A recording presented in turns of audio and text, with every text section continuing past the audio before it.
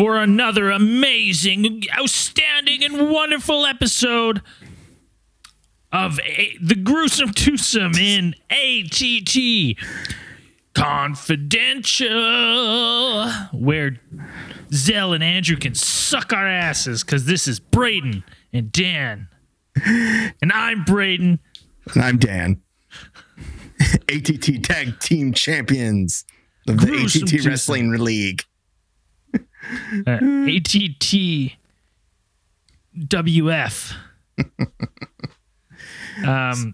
Soon to be a thing. That'll happen.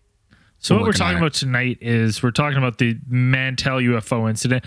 We briefly referenced this on case file 181, which was the Japanese UFO flight. And we mentioned it because part of the reason some of the actions that were taken in that case file by the Japanese pilot was because he was aware of an incident with the UFO, referred to as the Mantell UFO incident, where a pilot actually lost their life.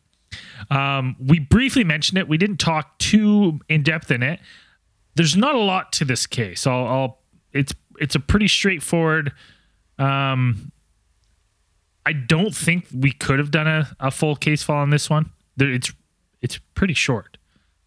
It's pretty cut and dry. And like you said, yeah, Captain Terauchi, who was piloting Japanese Airlines 1628, when they asked him if he wanted military intervention for the sighting that was occurring or the aircraft that he had sighted, he said no, because he was aware of this Mantell UFO incident, which happened on January 7th of 1948. This happened in the southern part of Kentucky. So this was over Franklin, Kentucky, any of our Kentuckians who live out there. And like we said, this is one of the few UFO incidents, legit UFO incidents that we know of, where a person lost their life as a direct result of pursuing a UFO. And then there are the rumors that they had engaged in some type of combat, or perhaps there was evidence, or there was interpreted that perhaps Captain Thomas F. Mantell, who the case is named after, had engaged in some sort of combat with this UFO, but we'll get to that. So this whole incident spans pretty much, it's almost like a full day, or at least half a day. So yeah, I'd just say half a day is probably a better description. Right. So about like 1:20 p.m., you had at least Technical Sergeant Quentin Blackwell, who was working in the tower of Godman Army Airfield at Fort Knox, Kentucky, received a phone call from military police in the area saying they had received phone calls from the Kentucky State Highway Patrol, who said that they were taking a lot of phone calls, or they were fielding a bunch of phone calls about something that had been flying around the area that did not match descriptions or could be identified as a plane or any type of aircraft that they were familiar with. And this is 1948, January 7th. So it's, this is an older case, but people are well aware of what planes are at this point. So it's not one of those cases of like, this is the first ever the plane I've ever seen in my entire life. Like, these people would have seen them. So this is something they've never seen before. That's causing concern enough that, cops are called and Highway Patrol is seeing it, and they're making calls to the military. It's that concerning. Yeah. I guess right after the war too, you'd be kind of like, you're still a bit on edge. I remember. Like, when did Pearl Harbor happen? Like 1941. Right. So it's not like that long ago. Like, it's still in the memory of, like, I'm not saying that there's anything, I don't know if there's any important objects in Kentucky. Not saying that Kentucky's not important. Right. Yeah. So you had dozens of people calling about this strange aircraft that had been flying around, or not necessarily flying around, but what actually marked it as unusual for most of the people who cited it. They said that it was hovering in the air, like stationary in some parts. Like it definitely wasn't a plane, definitely had a round shape. And according to some of the reports, it even seemed to glow at some points, or it seemed to give off a whitish or an amber glow, according to some of the witnesses who were observed this craft or this aircraft phenomenon floating around their towns, or at least, nobody seemed to be directly under it, but most of the people seemed to see it from a distance. And it was just like moving remarkably slow. Like if anything, like from the reports and stuff that I looked at, it's like that was like everyone was like commenting on how slow moving this thing was. It was almost as if it was just drifting in the sky. Right. And you can, like a Goodyear. Is this a Goodyear? Is this the first time when was the first flight of the Goodyear blimp? This is the first secret test flight of the Goodyear blimp. Yeah, this is the prototype for the Goodyear blimp. Now, like Brayden said, this was 1948. So the year before, 1947, that's when you had Roswell. So you had the Roswell crash. That was probably still kind of within the people's minds. And the people who lived around this area, like there are a number of air bases, or there were a number of air bases around and in Kentucky, like Fort Knox is not necessarily an air base, but military bases and things like that. Military aircraft in the area, people would be able to recognize it. And from some of the reports and some of the interviews with the witnesses from the people who investigated this, like the Air Force and FAA and things like that, you had people who were like, the way they talked about their sightings, it's like, I know what a plane sounds like. And there's people who were, farmers who were familiar, they're out in the field all day. And some of them talked about how they could recognize like engine sounds. I know what an airplane sounds like. Well, like they would also know what the Goodyear blimp looks like, because the first flight of the Goodyear blimp was 1925. So, oh damn, right. Yeah. So, this is the advanced. This is the one they built with alien technology. But here's the thing. Then what I'm thinking is, if it's not the Goodyear blimp, this might be a bona fide UFO case. That's what sold it for you. Yeah.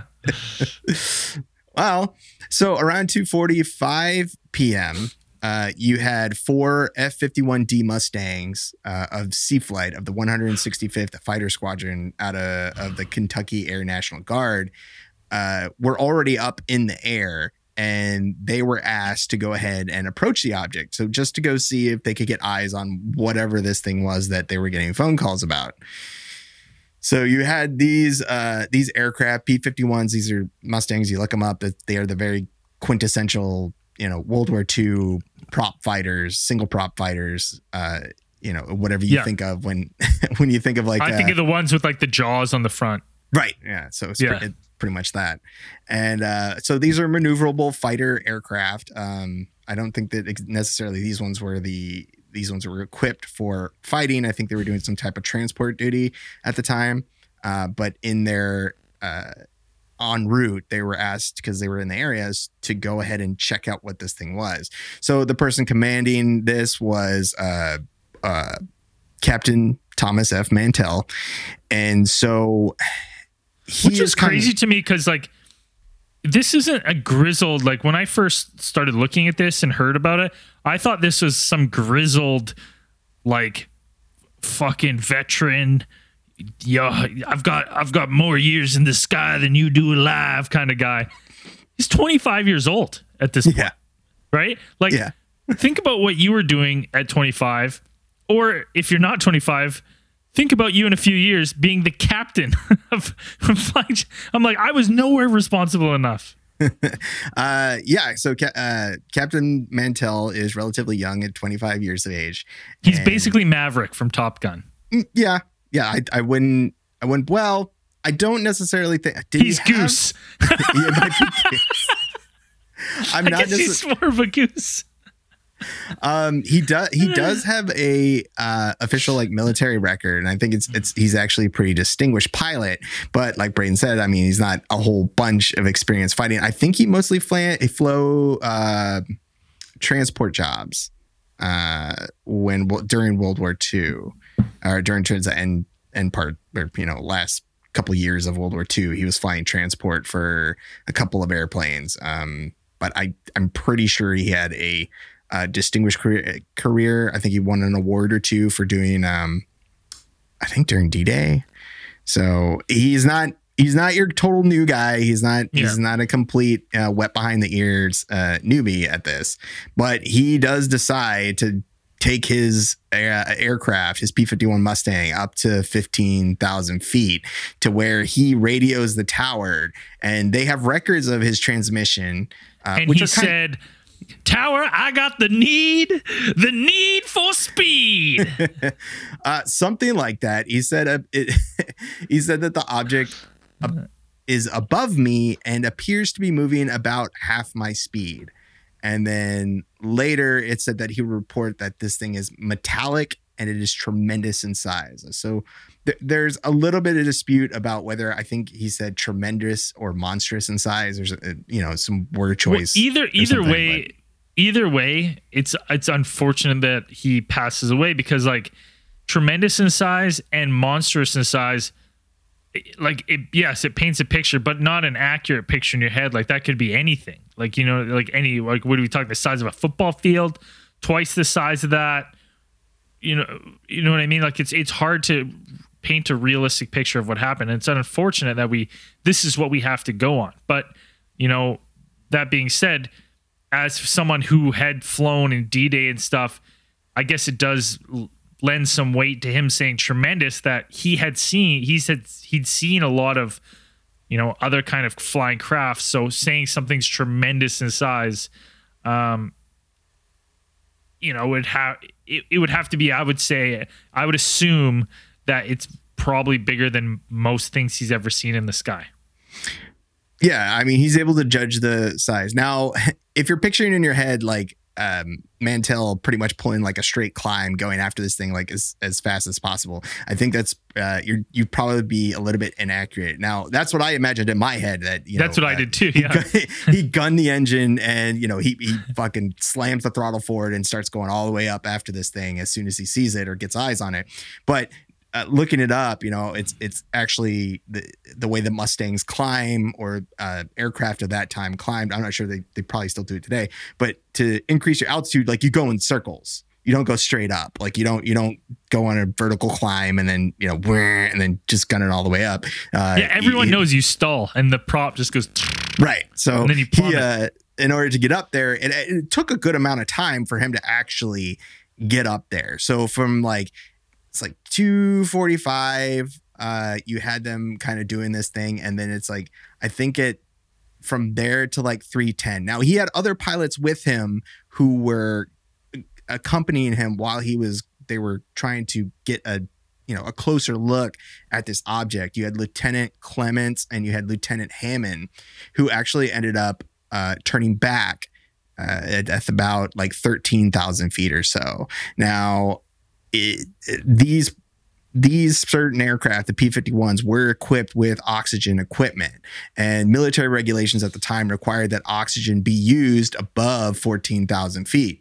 So Hammond radioed back that they were abandoning the intercept, but Mantell, who actually on his aircraft had no oxygen equipment, had continued to go after the craft, and he didn't acknowledge the message from Hammond. So Hammond radioed to him, said, "I'm turning back.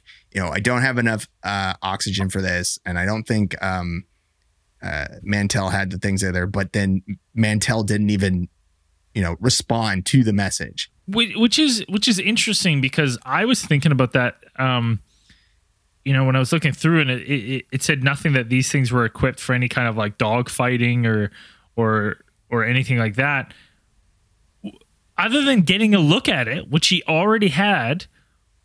I can't understand his reasoning for maintaining pursuit of this object. Yeah, and like kind of the record around here gets a little bit shaky because nobody really had eyes on Mantell at this point. You had the two pilots like breaking off pursuit, and Mantell was the only pilot at around estimate. I think it's around 3:10 p.m. is the next kind of timestamp. Is that he was the only one left chasing this object alone at 23,000 feet. And then at 3:15, about 5 minutes later, everyone lost radio and visual contact with him. They couldn't raise him on the radio and nobody could see him.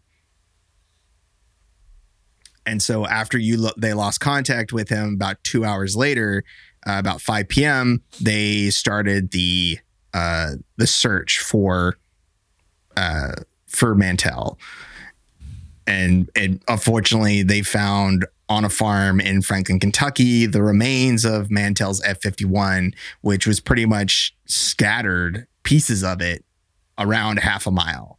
So the plane had pretty much broken apart or seemed to be broken into pieces and spread out over half a mile. And eventually they found Mantell's body, which was inside the broken cockpit. And they found he had his watch on, and they were able to see that his watch had stopped at 3:18 p.m. And that's when they kind of assumed that, shit had gone wrong. Which is weird that his watch had stopped so... Like, do you think that could be just coincidence that it stopped after everyone had lost contact? Or are they saying that, like, he potentially hit the ground at 3:18? I just found it peculiar that the watch has stopped. And I guess I only find that peculiar because we look at, we see a lot of sci-fi movies and stuff like that where, aliens or some paranormal presence is around and your clock stops ticking. Because I'm not thinking he had a digital Casio. I'm thinking this is an analog watch. I just kind of found that peculiar that it stopped at 3:18. Yeah, I'm not 100% sure about the reason for the stoppage. I know it's commented on, and that and in the investigations, this is what gave them kind of the reasoning. They reasoned that this was the time that the thing, and it's probably somewhere in the investigation notes, probably somewhere just mentioned real quickly, but I'm not exactly sure. I don't remember exactly what type of watch he was wearing. Let's just think about that. I don't think there was any kind of digital watches in 1948. No. So this is an analog watch. Yes. Now, I guess there's two theories. So if they had by 3:15, that's the last visual contact they have with him. So he hasn't crashed. That gives 3:15, 16, 17, 3 minutes before the watch stoppage. So either the coincidence is that his watch just happens to stop after everyone loses visual contact with him, just purely coincidence, and then he crashes. Or the plane crashes and it stops on impact. I think there's not enough. I think the watch stopping by itself is too much of a coincidence in the air at that time right after. I find that portion of it, even when I was going through it, I was like, this is very strange. The watch stop, I kept getting hung up on the watch. I wish we knew more about it. I wish we knew if it was like a hand cranked one. Would they stop on impact? 3:18? I wonder how fast the free fall is from 23,000 feet. Would you hit the ground in 3 minutes? So, yeah, going down, let's see, straight down, all the way down from third. What was he at? What did we say he was at? He was at 20. He was left alone at 23,000 feet. I don't I know his watch stopped. Let's see. So his watch stopped then, and then because we know they saw him at 3:15. So that only gives 3 minutes for something to happen to that watch. And I'm just saying, is there a possibility that if it was one of those hand wound watches that it just... All right. There it is it's a analog watch. So it's a wrist watch. I'm not exactly sure what exactly watch that he was wearing, but they said that it was shattered.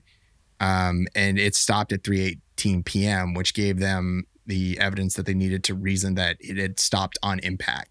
So when he had crashed, that's when it stopped the watch. Okay. Now, the other thing is about this, before we get into the investigation and stuff, is I'm sure Mantell, being a seasoned pilot, he had flown at various heights. I'm going to equate this to when you're diving and doing scuba diving, a lot of instructors and stuff and teachers, and you will dive to a depth. Like, you're only safely supposed to dive to 30 meters, but some people will dive a little further to push the limits in order to see what happens to their body and how fast. What's it called when you get drunk underwater? Are you talking about? I know that altitude sickness is hypoxia, but is it... when you go down far enough past 30 feet, you start to feel drunk. Right. And some people test like how with it they are in case they had to rescue someone. Right. So I'm going to assume that Mantell had flown at either these heights or near these heights before in training. Because again, I just don't understand running the risks to just get another visual on this thing, which you've already seen. So I kind of wondered if he was in some sort of trance from this thing, whatever it was. So yeah, like I said, hypoxia, which is kind of the foremost theory about what happened or maybe affected Mantell's judgment in going after this craft. Symptoms, even mild symptoms, can probably begin at as low as about 6,000 feet, or just about slightly higher than Denver, Colorado's altitude or above sea level. And people, nitrogen narcosis, that's what it's called. That's the other one. Yeah. That's from like the mixture in your thing, right? Or yeah. And the depth. Yeah. Right. You start to the nitrogen like starts to go into your blood or something. Starts to hit different. Yeah. Starts to hit different at 30 meters under the sea. So people traveling around like 9,800 or 10,000 feet are usually and well below 14,000 feet are required to use oxygen in aircraft, and that's according to Army regulations. So he would have been aware of those. I'm not necessarily sure if he had a lot of experience flying at those high altitudes, because I don't think you would engage at combat like at those altitudes. Most of his, like, he was flying transport duty, so I don't think they were flying necessarily like super high. So don't think it. Plus, his aircraft didn't have oxygen equipment. The other ones were like running low. I think one had like a faulty one, but they had been in the air for kind of like a good amount of time, and I don't think they were equipped to do this. So the other two made the judgment call to go back, and Mantell kept going. Whether his state of mind was affected by hypoxia, I mean, that's still kind of up in the air because we don't really know, but they lost the fact that he didn't answer any radio calls. I mean, it's strange for sure that he didn't answer any radio calls. Like, the last thing he said is, this thing is huge, it's metallic, and then boom, and then it's out. So the mundane explanation being that, he passed out soon after he gave that last transmission.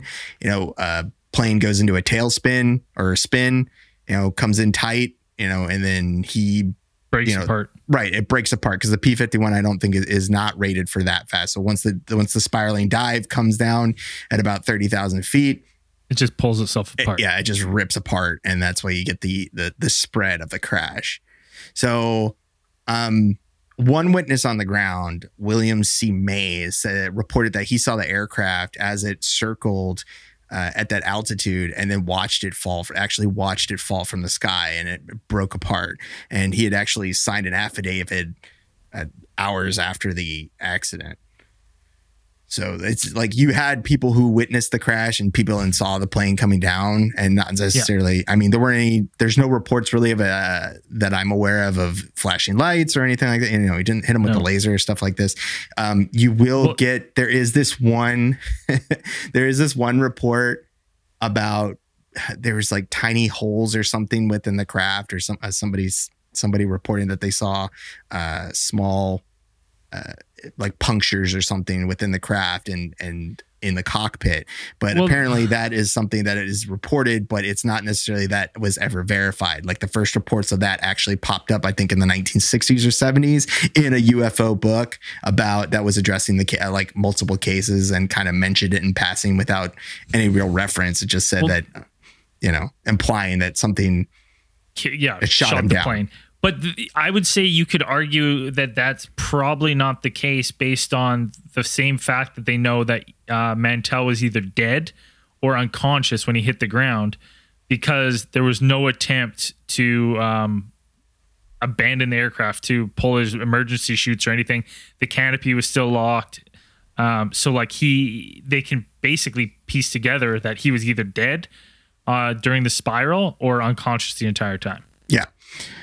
So the accident investigation went on for a while. Like it was pretty, I mean, it's pretty clear cut and what they thought physically happened. Yes. But at the same time, they saw this unknown craft, right? So I mean, that probably throws a little bit of the wrench into it. The investigation. So the investigation of the crash seems pretty clear cut about what happened, and they're able to put together a pretty clear story.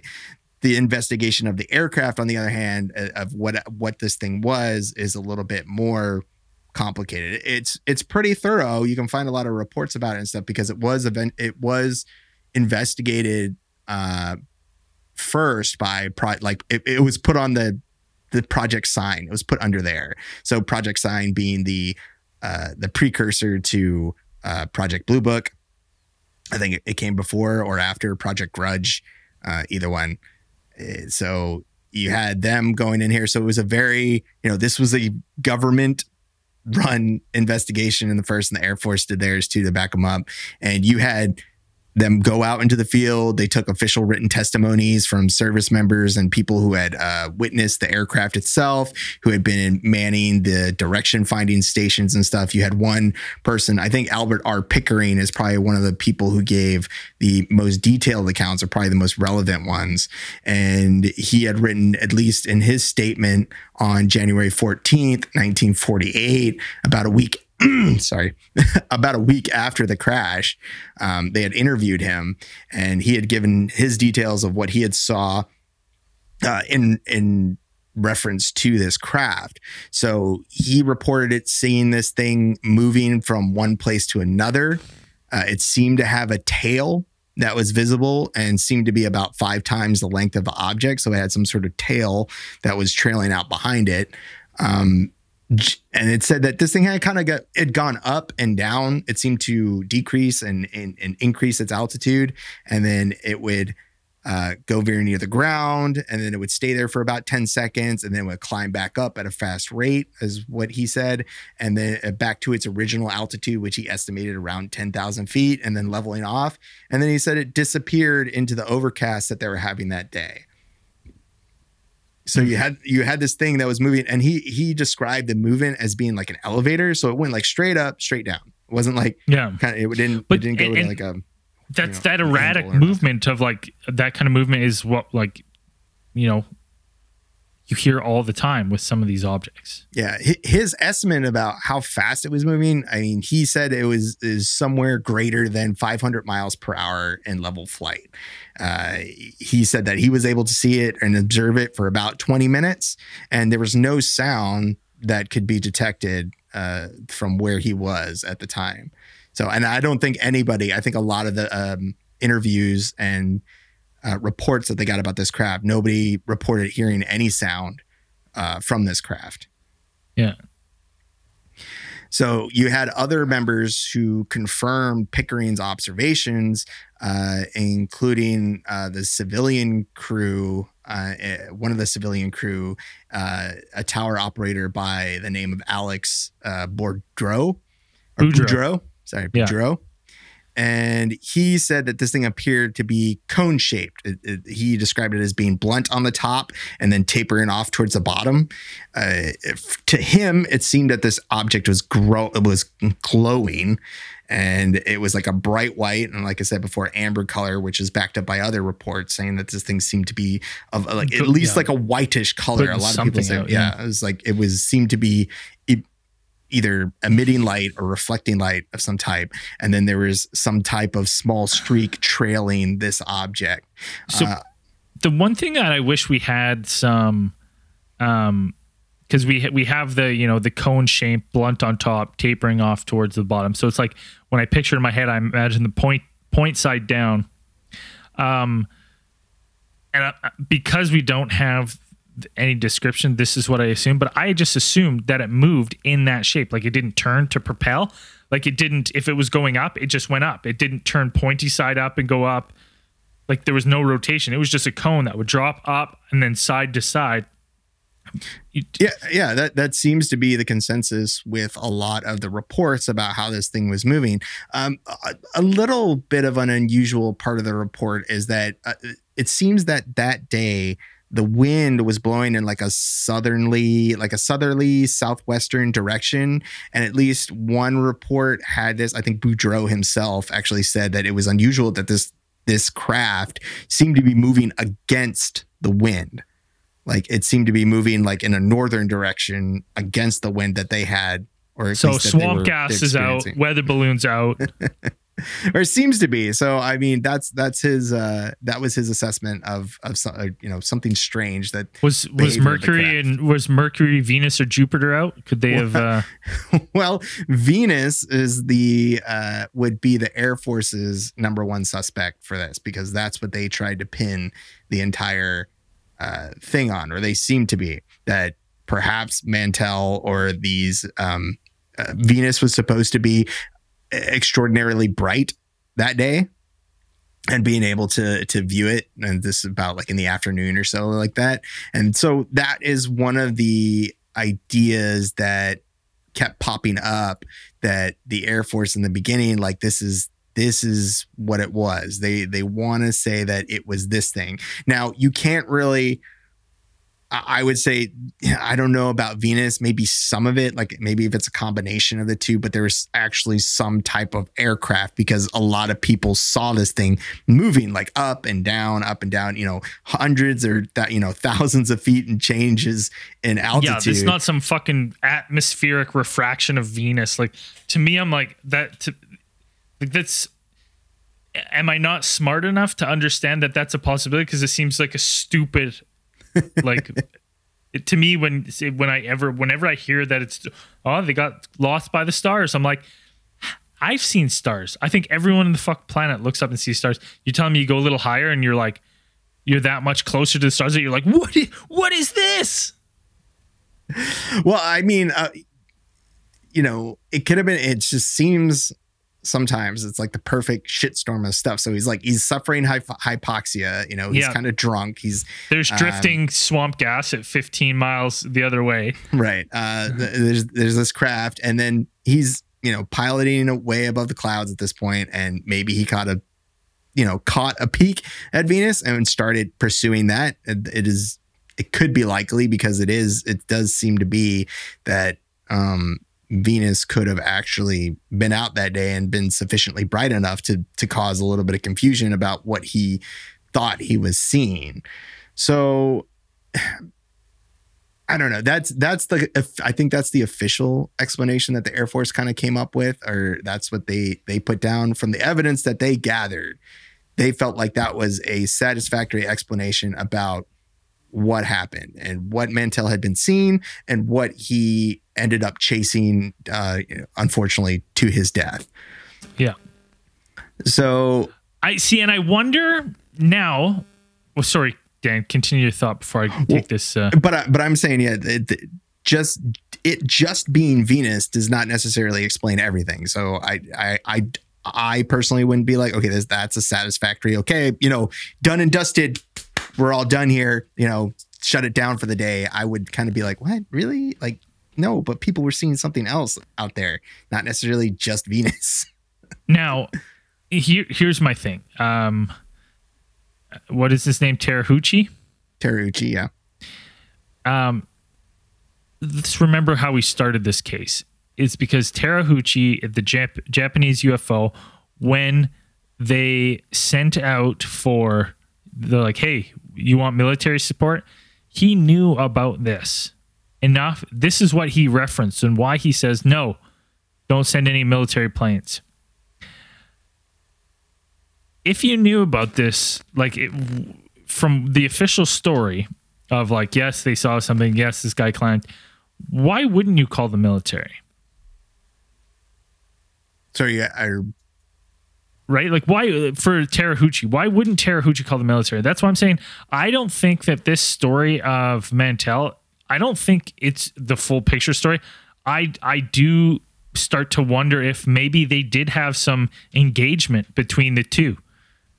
Well, right? Of some kind that, you know, between pilots, right? Pilots had, you know, shooting shit with other pilots and stuff, had told the story of like, no, this is like, yeah, fuck that. Yeah, the official story is fucking Mars and this. We saw this stuff, but like that thing shot at us.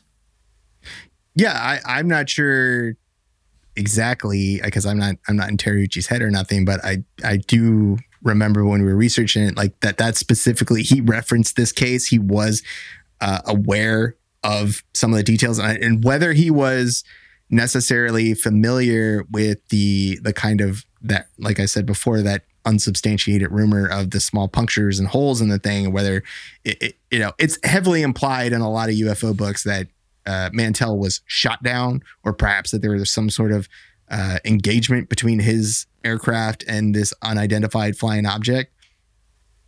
But if Terahuchi was kind of operating under that, you know, I think that his reasoning for not having military intervention is like, well, it's either I don't want to put military members at risk if we don't have to. There doesn't need to be more people up here than we need. But it also could have been a fact that be like, well, I don't want to start shit with an alien aircraft. You know, I don't want somebody coming over here and blowing this thing up and starting intergalactic war. I don't know if that was in his head too, but it possibly, it may have well been. So I just don't know what his motivations were at that moment. It's hard for me to put myself in the shoes of a person who's seen a giant, it's like aircraft carrier sized UFO floating on the wing of my plane. Yeah. So, I mean, it could have been like, why would you send military up here? What are they going to do? You're going to send a couple like F-14s up here and do what? Like what exactly? Like my blow us all out of the sky. Yeah, we're all going to die. So yeah, he might have been, that might have been running through his head too. It's like, I just want to get my crew down. I want to land, and that's all I want to do. If this thing isn't necessarily being super aggressive with us, it's not shooting at us. So I don't know. There's plenty of stuff that we could put in Terahuchi's mind, but I don't think we'll never know unless we just talk to the guy. Yeah, we got to summon him on a Ouija, right? Probably. So, like, Pickering was actually interviewed later by UFO researcher William E. Jones, and he kind of said the whole thing, you know, it was still kind of fresh in his mind about what they saw and what they thought this thing was, because he kind of clarified, like, the next kind of probable explanation is that it was a weather balloon or some type of weather balloon. And asking him, it's like the weather balloons that they were familiar with in 1948, like all would have been like 15 to 20 feet in diameter, would have been round or ball-like, wouldn't have had like a tail or nothing like that. And they don't really fit with your traditional weather balloon. So that's what he was operating on, the assumption of, that this thing was not just a little weather balloon. Because I think if you look up pictures of kind of 40s and 50s weather balloons, it's really just a balloon with like a string on it, and then it's just like they just let it up and then it goes. Like that's really all it is. Yeah. But there is a different type of balloon that seems to fit the description of from the magic balloon from the Devil's Footprints. Right, the magic balloon from the Devil's Footprints. I'm not sure that's the same one. I don't think so. But there's a balloon called the Skyhook balloon. Not Operation Skyhook, and it's not the kind of one that you send up like Batman. Is that Dark Knight Rises? Dark Knight. Whichever one where they go to. That's the Fulton, Hong Kong.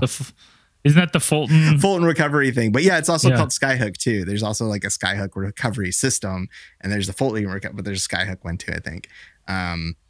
And so this balloon, if you look it up, this one is this is more of the weather balloon that I picture in my head, because if you look this one up, it's got like this long drifting tail, and it's mostly clear. Seems to be made of clear plastic. These were operational, and they were using these ones at the time.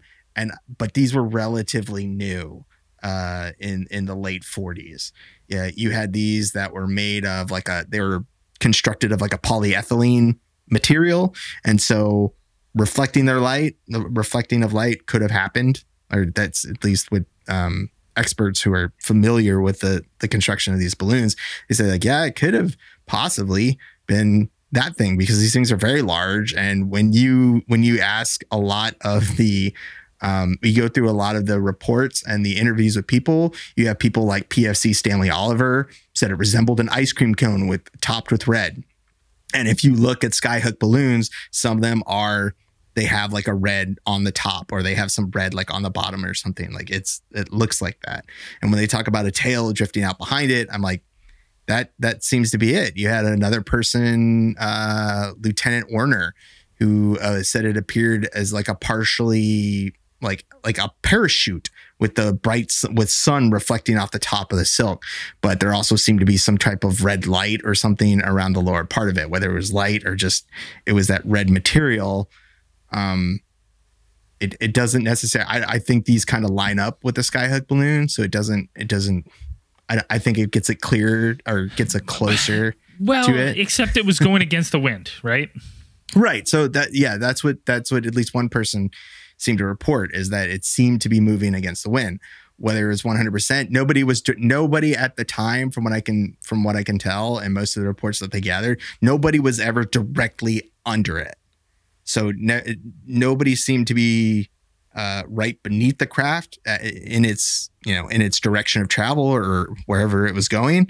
Didn't seem to be. So people were either like it was miles away, or they seemed to be like in different areas of the in the Kentucky, in that southern Kentucky area. People saw it, but nobody was directly under it. So it's just like it was going up and down and moving wherever it was moving. So maybe they got the wind direction wrong. Not sure. Or maybe the wind direction was going where he was going in a southerly direction. So yeah, I don't. So, I mean, you can't really say that it wasn't, or, I don't think he just said it seemed to be going against the wind. So.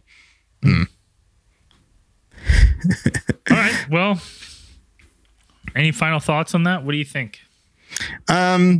This one, like, cause if this craft were moving in a more erratic fashion, like a more, quick, moving faster. I mean, this guy, they said it was moving at like 500 miles per hour. I'm not sure how accurate that is. Like, that seems like that's really fast. And I don't think balloons travel that fast. That's pretty nuts. Like, I think that's a weird remark. And that's kind of a curious description of like what this thing was moving. So whether or not that thing was actually moving at that speed, not 100% sure. I'd like to know, but it really does sound, from the descriptions, like a lot of the descriptions, it does sound like a weather balloon. It does sound like this skyhook balloon. And when you look up pictures of it, you're like, oh yeah, it does kind of look like this. And at least I think there is a report of a skyhook balloon that had been released, not necessarily in the area, but from like another base. And these things were relatively new, and they were using these types of balloons to, as a way to measure like radiation in the atmosphere. I think this was kind of like the precursor to that, or to take special readings, not just weather readings, in high up in the atmosphere and stuff like that. What it was doing below like the cloud line, and what it was doing like way down, apparently like almost touching the ground and then taking back up. I don't know. Faulty balloon? I don't know. I don't. The only way I can buy the balloon thing, the only way I could possibly buy that is if they got the balloon, it was in fact a balloon, and then everyone else lied in order to like save face for their friends, because they didn't want him to say he went out chasing a weather balloon. Sure. That's the only way I could believe that story. I would have to think everyone else was lying to save face, because I just don't think that these kind of pilots, that have that kind of experience are making that mistake. I just don't see it. Yeah. Yeah. Like I said before, the balloons that they were familiar with, like they had, I'm sure Mantell was familiar with seeing these weather balloons, which at the time would be made of like a type of like brownish rubber, and we're probably, like we said, 15, 20 feet in diameter, maybe. And I mean, that's definitely not what Godman Tower described seeing. Like they saw something big and they saw something trailing around there. Mantell might have not have thought it was that thing, and he may have not actually realized that this thing was probably way higher than it actually was. This thing could have been 60, 70,000 feet above him, and he just thought this thing was much closer. Like from his, whether he was suffering from hypoxia or something. I mean, I don't see how you couldn't be suffering from hypoxia if you were, you were way up there and you're not even using oxygen at that point. Like I would like that stuff can set in pretty quick. And then plus you had like,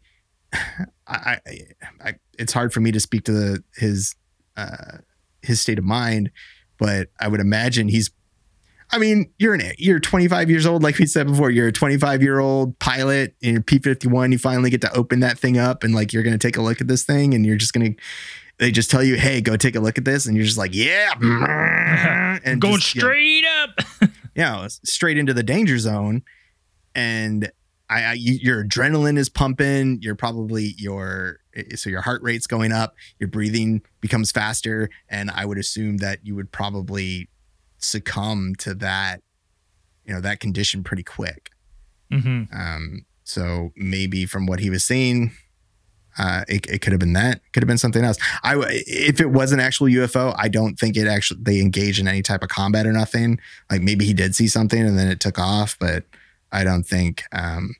Because most people said that this thing took up it was overcast that day. Once it got above the clouds, everybody pretty much like lost sight of it once it got up there. So, but it didn't move in any erratic fashion. It wasn't like boom, boom, boom. It wasn't like skipping around the sky or anything. It didn't defy any laws of physics like we get with some fun UFO sightings. It was just kind of like that's what it sounds like to me. That's